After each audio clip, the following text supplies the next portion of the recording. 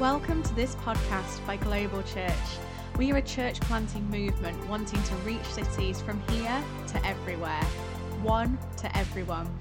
If you want to find out more information, check out our website on www.globalchurch.co.uk. I believe for all of us, no matter our circumstance or how long they've been going on for, I don't believe God wants us to give up or tap out or just resign ourselves to the situation or the circumstances. He wants us to rely on Him and stay true to the vision, because ultimately it will happen. It will come to pass. And so it's about, God, sometimes there is delay sometimes in our miracle or our breakthrough because He's trying to form something on the inside. But He doesn't want us to let go of what we've seen in our mind. And that lady, she saw it and she held on to it. And I think, flipping awesome, 12 years, and she found healing. On Monday night with a student church, I use the example of vision that, when you're studying for your degree, which many of them are in the middle of, it helps when you know what you want to do after your degree. When you've got a vision for that job or that career that you want to be involved in. If you want to become a doctor, you do a medical degree. But that vision of becoming a doctor helps you pick up the books, pick up the texts, actually get to the library, open them up, start studying, doing the hard work. Vision is like, it gives you a greater reason why you go through situations. And it's the same, for ourselves. It's not like we have a vision to get a degree, but we might have a vision for what that degree will facilitate or enable us to step into afterwards. We don't really have, you wouldn't say you have a vision to have lots of money. It's what you can do with money that is a vision that gets exciting. You don't have to say you have a vision to be married, like any Tom, Dick, and Harry will do. Just come on, let's get married, like that'll be it. No, you want to get married to the person of your dreams. And that's what vision is. It's alluring, it's exciting, it's compelling, and it moves us along our purpose and our destiny. It's a glimpse of the future that God has purposed. And even when I think about our journey as as business owners with a children's nursery, I remember it started off with just a small vision of just one room and 20 kids. That was all it was. And then I remember Dave kind of saying, "Hey, have you ever thought about going to a second room?" And then it was a third room. I think we skipped 2, actually went straight to 3, and then it was 4, and then it was moving and relocating to another home. And so vision, it's not like you see the end goal. You kind of have steps along the journey. It's a bit like the horizon. You kind of journey towards it, but then as you get to kind of like the summit, you realize, oh gosh, there's even more horizon. It doesn't end. And that's the beauty of vision. It's not an end point. It just keeps us moving along our purpose, moving us along the destiny. So I encourage us all to dream and to have a vision, to access part of your brain that no one else can do for you. And Joel 2 verse 28 says, "Your old men will dream dreams, your young men will see visions." It's amazing. You think we can dream about something that's not in our current reality.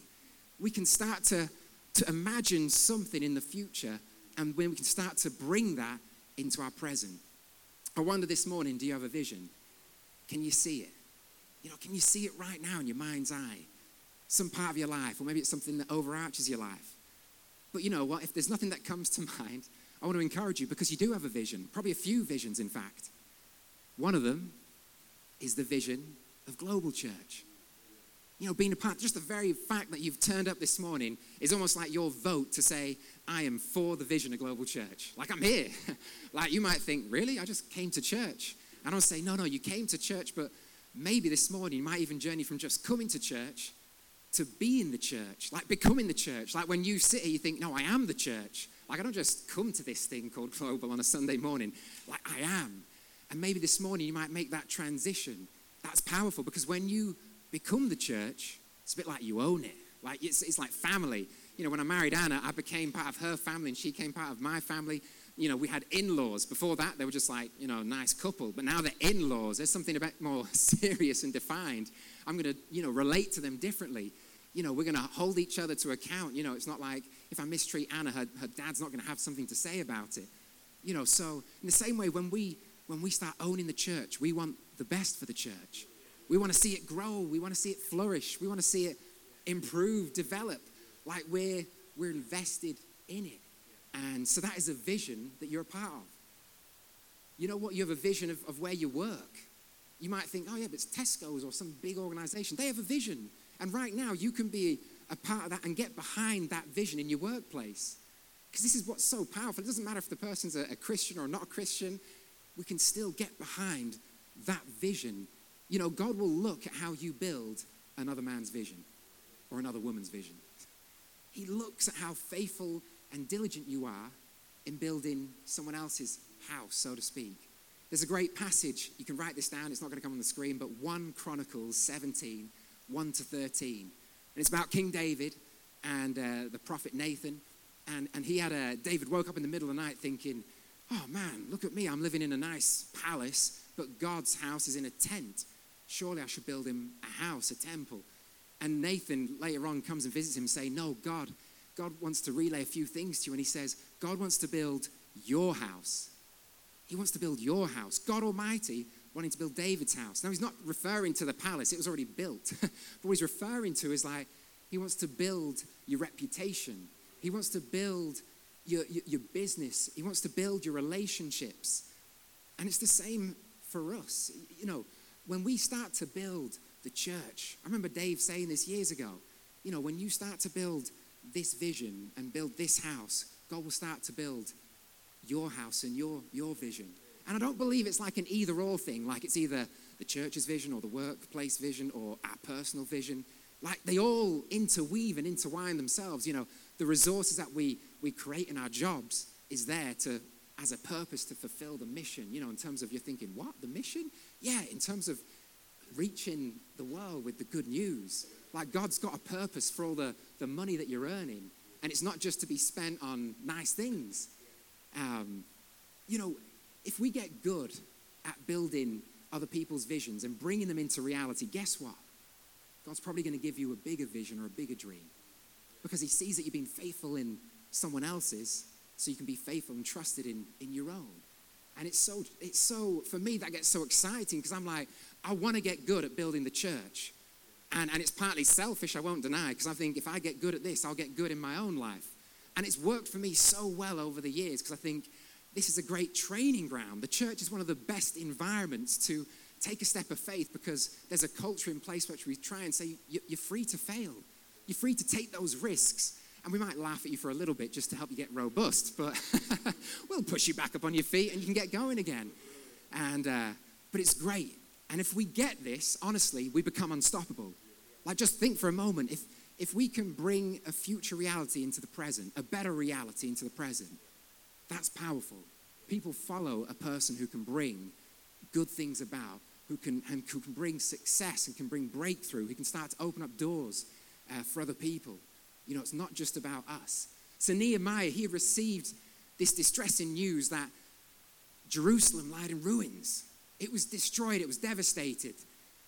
And it was a disgrace in the sense that the glory of God was at stake here. You know, it wasn't just about a city. It wasn't any old city. No, this was God's chosen people. The people that God wanted to elevate, lift up, to prosper, so that they would be noticed from all the other, you know, foreign nations in the world to say, flipping heck, look how this small country is elevated. It must be their God. Their God must be the one true God. The whole purpose of Israel being blessed was to draw people to God. It's the same for church. You know, our kind of, when we talk about being blessed or good things and prospering in life, it's that we can be a light to the city. You know, we're not called to be hidden away or to be kind of like just really, you know, pious and just kind of, you know, it's not about me. No, there is something where God wants us to be out there and visible. You know, right now in church, we're exploring places in the city centre, you know, to have as an office or a church venue where we can not just kind of rent, but maybe own and plaster Global Church on the windows. Because there's too many shops that are empty. And there's some advertising space that needs to be utilised. It's like, why not the church? Why not? We're starting to dream about how we can expand our presence in different parts of the city, planting more dinner parties, growing them strategically to have more churches around the city. God wants to lift us up, but we've got to be on the same page as God and thinking, I'm gonna want to lift up as well. You know, dwell in the land and do good in Psalm 37 is great. You know, God calls us to be good news to the city of York and to the nation of Britain, just to dwell in the land and do good. So that city benefits from how we're prospering. But there's something even greater than just the city benefiting from what we can pass on and what we can do. It's when actually the city or the nation enters into God's kingdom. When they don't just become the recipients of God's blessing through us, but they actually get blessed themselves and they experience their creator. They experience the source, the provision of the blessing. They experience their true heavenly Father. Like, church is awesome because, the medical, healthcare, can't do this. The government can't provide this. Education can't deliver what we can deliver. We can deliver people into a complete holistic program of being made whole. We call it salvation, salvaging what's broken and restoring it to its original purpose so that it can operate how it was intended to. And how did God intend us to operate? Strong, successful, mentally sound, mentally wealthy, so that we can be a resource to others, to our children, to our neighbors, to the people of influence. We can give them wisdom, not just for human, but from heaven above, for situations. Our prosperity has a purpose. So let's not just lose sight of that. Let me rattle through the points that we went through last week. A true vision from God is by definition unselfish. Its purpose is to bring about God's kingdom on earth and turn people to him. A vision from God is unselfish. Even having a vision of having a great marriage is not just about you and your partner. It's an opportunity to be a strength for other couples, for other people, other families, being able to share that mental wealth. Having large finances or resources available is not just for you. It's about unlocking situations. It's about having the power to do things. Building a hospital. I went into the hospital last week for my dad, and I was just blown away at this huge building, and the level of care that we get from the NHS is phenomenal. The fact that we don't have to pay for it.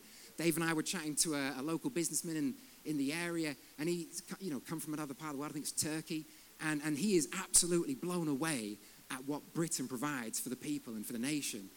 And when I look at that hospital, I'm thinking, this is awesome. My mind starts going thinking, I'd love to build a hospital. I don't know how, but the amount of good that one building does to the city of York, it's unquantifiable. The number of lives that it saves, the amount of hope that it gives people. I love buildings, I hope you can tell that, but because I look at what's beyond the building, beyond the bricks and mortar is something significant. And that's what it was about Jerusalem. It was a significant city. It was significant in the world stage. A vision from God will stretch us and take us out of our comfort zones, as point number 2. When we plant churches, our comfort is going to be disrupted. Whether it's, just submitting to a leader, like when they say we're going this way and you're thinking, no, but I think it should be that way. Or whether it's serving on a team and there's a way that we do things that you're scratching your head thinking, but why are we doing it that way? Whether it's inviting someone to church for the first time, sharing your faith, sharing your story. Why have you come to church? Why do you believe in Jesus? Or defending your faith. It's going to take you out of your comfort zone. I love the idea of speaking, honestly. When I'm not speaking, I'm thinking, I'd love to speak. And then honestly, when I have to start preparing this, and then the moments before getting up, I'm thinking, oh man, why am I doing this? But I need it. I need to be taken out of my comfort zone. And you need it too. Not just my preaching. But point number 3 was a vision to build God's kingdom will experience opposition. Opposition is proof that in God's kingdom we're doing something right. Why? Because the enemy, the devil, is totally against Christians, totally against people who put God first in their life. The number of obstacles that we hit in the business world, in the church world, I'm like, this is unreal. Like most organizations, when I hear around, they don't have the same level of obstacles. Of course, everyone has, things that come against them, but sometimes like this is, because there's a supernatural power behind some of the attacks that go on to try and demoralize us. And when we looked at Nehemiah, he had people absolutely trying to discourage him, trying to mock him, trying to say, what are you doing? It's ridiculous. It even got to the point where people internally were starting to send reports to try and undermine the work that Nehemiah was doing. There's going to be obstacles. There's going to be opposition against what we're doing when we're doing fulfilling a vision for God. A vision requires us, point number 4, to have a plan or to work strategically. I love this, and I think this is where we got to last week. You know, we've been gifted with the ability to solve problems. We've been gifted. Now, I know none of us actually want problems in life. We all want that easy life. I'm the same. But then I keep coming to the place thinking, I've just got to embrace problems. Why? Because there is a solution. And I've been gifted, I've been born, I've been made to find the solution to the problems that I'm facing. I'm more and more getting confidence that God has resourced me. Might maybe not be directly in me, but it might be in the connections that I know or someone else that can help me. But when we experience problems, we have the ability to solve them. We can literally work through the problems in our life. You know, sometimes when we have a problem financially, worry starts to attack our mind. Or we have a problem in our marriage, or we have a problem in raising our kids, and worry starts to just start nagging and poking. But here's the thing, when you put a plan in place, it destroys worry. It literally destroys it. Say you're going through some financial problems now. When you put a plan in place, it starts to destroy the worry because you've got a plan that will take you out of your problems. You might need to ask around for some wisdom in how to do that. But it's the same in all parts of our life. Planning it's not hip, it's not cool. It really isn't. And there's plenty of times where I've got to get off the treadmill of life just to consider for a moment, what is the plan? What is the plan here? Do you know what? Your trajectory is more important than your immediate outcomes that you're experiencing today. Your trajectory is more important. Because if you might be in financial difficulty right now, but if you're able to save more than you're spending and you're starting to eat away into the debt that's dragging you down, the trajectory will mean that you will eventually escape the pain of being in that financial pressure cooker. You know, you might go to the gym and think like, I'm going to work out and I'm going to get into shape in one session. I'm going to smash it, 10 hours, I'm going to be buff. I'm going to look like some young people that I can't think of in our church. Not me. And I'm going to work out, I'm going to boss it. But you know what? That one session of intensity, you probably just break your body more than likely. But what's more powerful is actually went to the gym just 20 minutes every day. That consistency is going to be more beneficial to you than your intensity. And it's the same in life. You know, when we have a plan, you're starting able to build in a consistent rhythm of saving rather than spending, of spending time with the kids in a way that's going to strengthen their confidence rather than just getting angry when it keeps going wrong. Being proactive rather than being reactive. That's what plans do. They help us be on the front foot, not on the defensive foot. So let me get into the scriptures. The fifth point was Nehemiah shared the vision at the right time with the right people. It said in chapter 2, verse 12, I set out during the night with a few others. I'd not told anyone what my God had put in my heart to do for Jerusalem. There were no mounts with me except the one I was riding on. The officials did not know where I had gone, and this is verse 16, just skipping ahead a bit. The officials did not know where I had gone or what I was doing, because as yet I had said nothing to the Jews or the priests or nobles or officials or any others who would be doing the work. Sharing the vision at the right time with the right people. You know, Nehemiah, he surveyed the city. He didn't rush. I mean, he got permission straight away from the king because he needed to. He needed to get released from his job. But then he started to formulate the plan. He started to investigate the level of damage. He started to go around, gather information.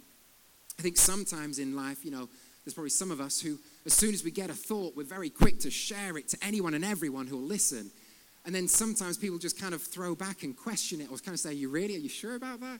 And before you know it, that thought, that maybe like vision, before it's even been birthed, it's been kind of snuffed out by what other people have said. You know, we've got to be thoughtful about, you know, who are we going to share it with? But then I think the other side of the equation, or, you know, maybe the majority of, I would say, Britain, or certainly I'd fall into this camp, you know, we're nervous about sharing the vision or what's on our heart for fear of sounding silly or not wanting to look like a failure if it never happens. It's a bit like, I'll just keep that in. Because here's the thing with vision, it doesn't fit. It's not like a natural kind of, sometimes it's a bit of a natural, but it doesn't fit. You know, Nehemiah, when he was looking at it, it's like, this doesn't fit my current situation. And your vision isn't going to fit into your current world. It's bigger by nature. And so when you start to present that, it's a bit like we get a bit worried about being proud or the ego rearing its head. But there's a right time and there's a right place to share it with people. It goes on to say in Nehemiah, then I said to them, he brought the right people together. You see the trouble we're in. Jerusalem lies in ruins, and its gates have been burned with fire. Come, let us rebuild the wall of Jerusalem, and we will no longer be in disgrace. I also told them about the gracious hand of my God on me and what the king had said to me. And they replied, let us start rebuilding. So they began this good work. A vision requires others, not just yourself. It's a team sport. It's a team game. It's not just you on your own. You know, when I've thought even about the nursery, and as much as there's, of course, there's people who work for us and with us, but even Dave and Shell, who, you know, even as a midwife and everything that Dave does, you know, childcare is not exactly their speciality, but I've needed Dave and Shell to help bring that vision into reality. Like I've needed to share it and talk it through things with them. And you know, I wouldn't have grown it probably if it wasn't for Dave thinking, yeah, one room's really good. It's sound. Probably disappeared because we wouldn't have had any money to build a building. But we need other people. We can't do significance on our own. Like we can't. And there's a pride in all of us that says, well, I don't want to ask for help. It's just pride. But we need other people's help. We need to humble that kind of thing and say, you know what? If significance is going to come about, I'm going to need other people on board with what we're doing. A lone ranger is not God's model for church. So I guess the question now is, you know, how well do you relate to other people at work, in church, in your dinner party? How well do you work alongside them? How gracious or forgiving are you when someone makes a mistake? Are you quick to point it out? How quick are you to admit your own fault when you mess up? Because these are all people skills that help us build team, help us work together effectively. It's easy me saying we've got to build a team when we're starting a vision, but what does that mean? It means being good with people. And so we can all work on that. We can all develop. When I watch people interact, and I'm trying to observe, you know, when I enjoy someone's presence, I think, what did they do that made this experience enjoyable? This meeting, this kind of, yeah, I want to follow them. What is it about that I want to try and emulate? And it's important, these things. This isn't just about like life coaching or something. This is about achieving the vision. You know, because we've got to grow to achieve the vision. People will sometimes say to you, you know, you can't do that. Like, that's too big. And in one sense, they're right. Because who you are today is not going to be sufficient for what you need tomorrow. What the vision will require of you. We've got to grow and develop into that. It's really a journey of us as much as achieving any sort of outcome. It then goes on to say, but when Sanballat the Horonite and Tobiah the Ammonite official and Geshem the Arab heard about it, they mocked and ridiculed us. I mean, I hate that. There's something about, you know, when there's something coming against you and it's of substance. But when it's ridicule and mocking, like, I don't know about you, when I get, you know, when there's complaints at the nursery, you know, when there's something that's kind of got some substance or truth to it, I'm thinking, yep, you know, we've got to respond to it, deal with it. When it's almost in that mocking tone or that ridiculing, I just want to go low. I don't know if you're like me, but I'm like, you want to bring it down? Oh, I can go lower. Oh, yeah, I've been thinking. I've been cooking. Welcome, come into my world. And we're like that because it's like often, you know, we experience and it's like, but Nehemiah, there's something of substance about the guy because he doesn't lower the tone. He just says, well, they asked, what is this you're doing? They asked, are you rebelling against the king? Nehemiah answered them by saying, the God of heaven will give us success. We are his servants, and his servants will start rebuilding. But as for you, you have no share in Jerusalem or any claim or historic right to it. He's not ridiculing back or mocking back. And I hate to say it, you know, if someone does that to me, I just want to, you know, blast them out of the water. But there's something about protecting the vision. And later on, you know, they tried to devise a plot or a scheme to get Nehemiah to hide away inside the temple, which would have totally reduced his name and his reputation because he would have gone against God's laws of the day of like not being one of the priests who could enter into the Holy of Holies. So his reputation was there, but I guess this is it, point 7. A vision from God we know will ultimately succeed. The God of heaven will give us success. I guess if you knew that you could not fail, that you had unlimited resources, what would you do with your life? What would you do? What would you put your time, your effort, your energy, your resources into? Just picture it for a moment. Just imagine right now you're a multi-millionaire and you don't have a job. What would you do? And I don't mean like, buy a holiday home, go on a cruise around the world with all your family, mums and grands and aunts and uncles. What would you do for the next decade of your life in that place? What would you want to put your time and energy into? What's on your heart? Habakkuk 2 verse 2 in the Message translation says this. It's all about writing down the vision. And then God answered, write this. Write what you see. Write it out in big block letters so that it can be read on the run. This vision message is a witness pointing to what's coming. It aches for the coming. It can hardly wait. It doesn't lie. If it seems slow in coming, wait. It's on its way. It will come right on time. We're called to write down the vision. Make it plain for you to see and potentially others to see. Write it down. It's reassuring for me that God will cause his vision to succeed. It's not just down to me and my strength. It's like, no, God will bring it to completion. Philippians 1 verse 6 says, being confident of this, that he who began a good work in you will carry it on to completion until the day of Christ Jesus. He will bring it to complete. So if God started something, he will complete it. When I've gone through some of the tough times in the nursery where we had a fire at our old place, and it's like, really, this looks like game over. And the questions in my mind were, is this the end? And I tried to, comfort myself thinking, well, I've learned a lot, and all we need to do is sell the house that we live in, rent, get rid of the car, and I think we had 2 kids at the time, but you know what? They're safe, they're well, all good. But there was the other thought that says, but God's got me this far. Surely he's going to not just let it end right now. And there's the same for each and every one of us. We can be confident that what God has started, he will see to completion. The vision from God will not just die if we stay true to it, if we can just hold on, cling. Like when we sang that song, just stand. We stand with our arms high and heart abandoned. Why? Because we don't have all the energy and resources, but our God does. There's something powerful. Point number 8, and I think it's my last one for today, is Nehemiah's vision was completely unrealistic. And that's it. A vision from God seems impossible, like no chance. And on Monday night, the penny dropped for me because I was like, this is one man, one solitary man, looking at rebuilding a city, a capital city, rebuilding the walls, the temple, the homes, the commerce, the infrastructure, rebuilding a whole city, one man. And it wasn't just one man who was like resourced. No, he was a slave. He was a slave to a king. He was a cupbearer. He didn't even have a title of leadership. It wasn't like he had people working for him, the assistant cupbearer, I don't think. He would have been, that was just his role.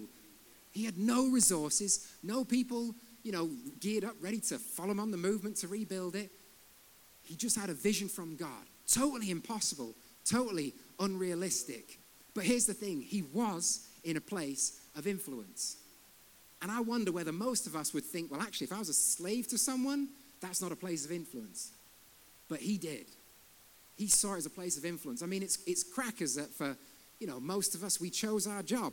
I know you wouldn't believe it on Monday morning when you get up. You think, oh, this again. But we chose it. Like, we're not a slave to the job. No one forced us with a gun to the head saying, you shall work here. At least I hope they didn't. But we get to choose our jobs. I don't think we realize the level of influence that we carry. Because it's not down to a title or a position. It's down to where we are and who we've got beside us. Nehemiah had God because God was with him. That influence was vast. Your influence is great. It's vast, wherever you are. You might think, yeah, but I'm just a lowly this, that, and the other. No, but you can influence. You can do so much. Don't underestimate the impact that you can have, because it might start at one level, but before you know it, it creeps up and up and up and up and up. And before you know it, your level of influence has grown beyond your wildest imagination. Why? Because you grasp just a little vision of thinking, God wants me to work as if working unto him. So I'm going to work with all my heart, with all my soul, with all my energy, with all my might. I'm going to try and fulfill the vision at my workplace. I'm going to come to church. I'm going to be bringing a great attitude to dinner parties. I'm going to do what I can to make this a success. Why? Because I'm doing it for God Almighty. And when God sees us operating with all our heart, soul, strength, and mind, he thinks, I want to lift this person up. Nehemiah got lifted right out from having a job to, I think he became the governor, overseeing the whole area, looking after renovation of a whole city. I mean, that's cool. There were tough times at the beginning where the opposition was so severe. It was intense, to the point where they were building the walls, and they had their tools in one hand and a sword in the other. They had the guards stationed 24/7 to protect the people, because the people were getting nervous. It's one thing as a leader when you get nervous, but when your people get nervous, you've got to instill confidence. And Nehemiah did that. He did that well. I just want to read this quote from Theodore Roosevelt. It said, "It's not the critic who counts, not the man who points out how the strong man stumbles or where the doer of deeds could have done them better.